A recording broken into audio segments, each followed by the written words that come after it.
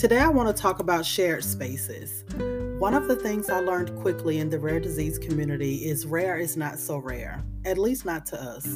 Many of us started foundations and podcasts and blogs because we needed or noticed something missing. It's an opportunity for us to collectively raise awareness about illnesses often overlooked.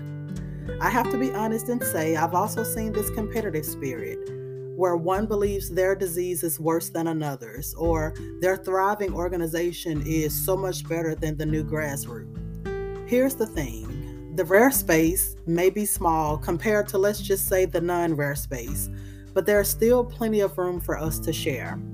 We don't have to compete or copy and paste someone else's idea to have a seat at the table.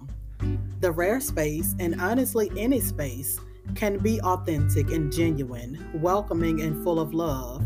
But to get that out of it, you have to be willing to put that in.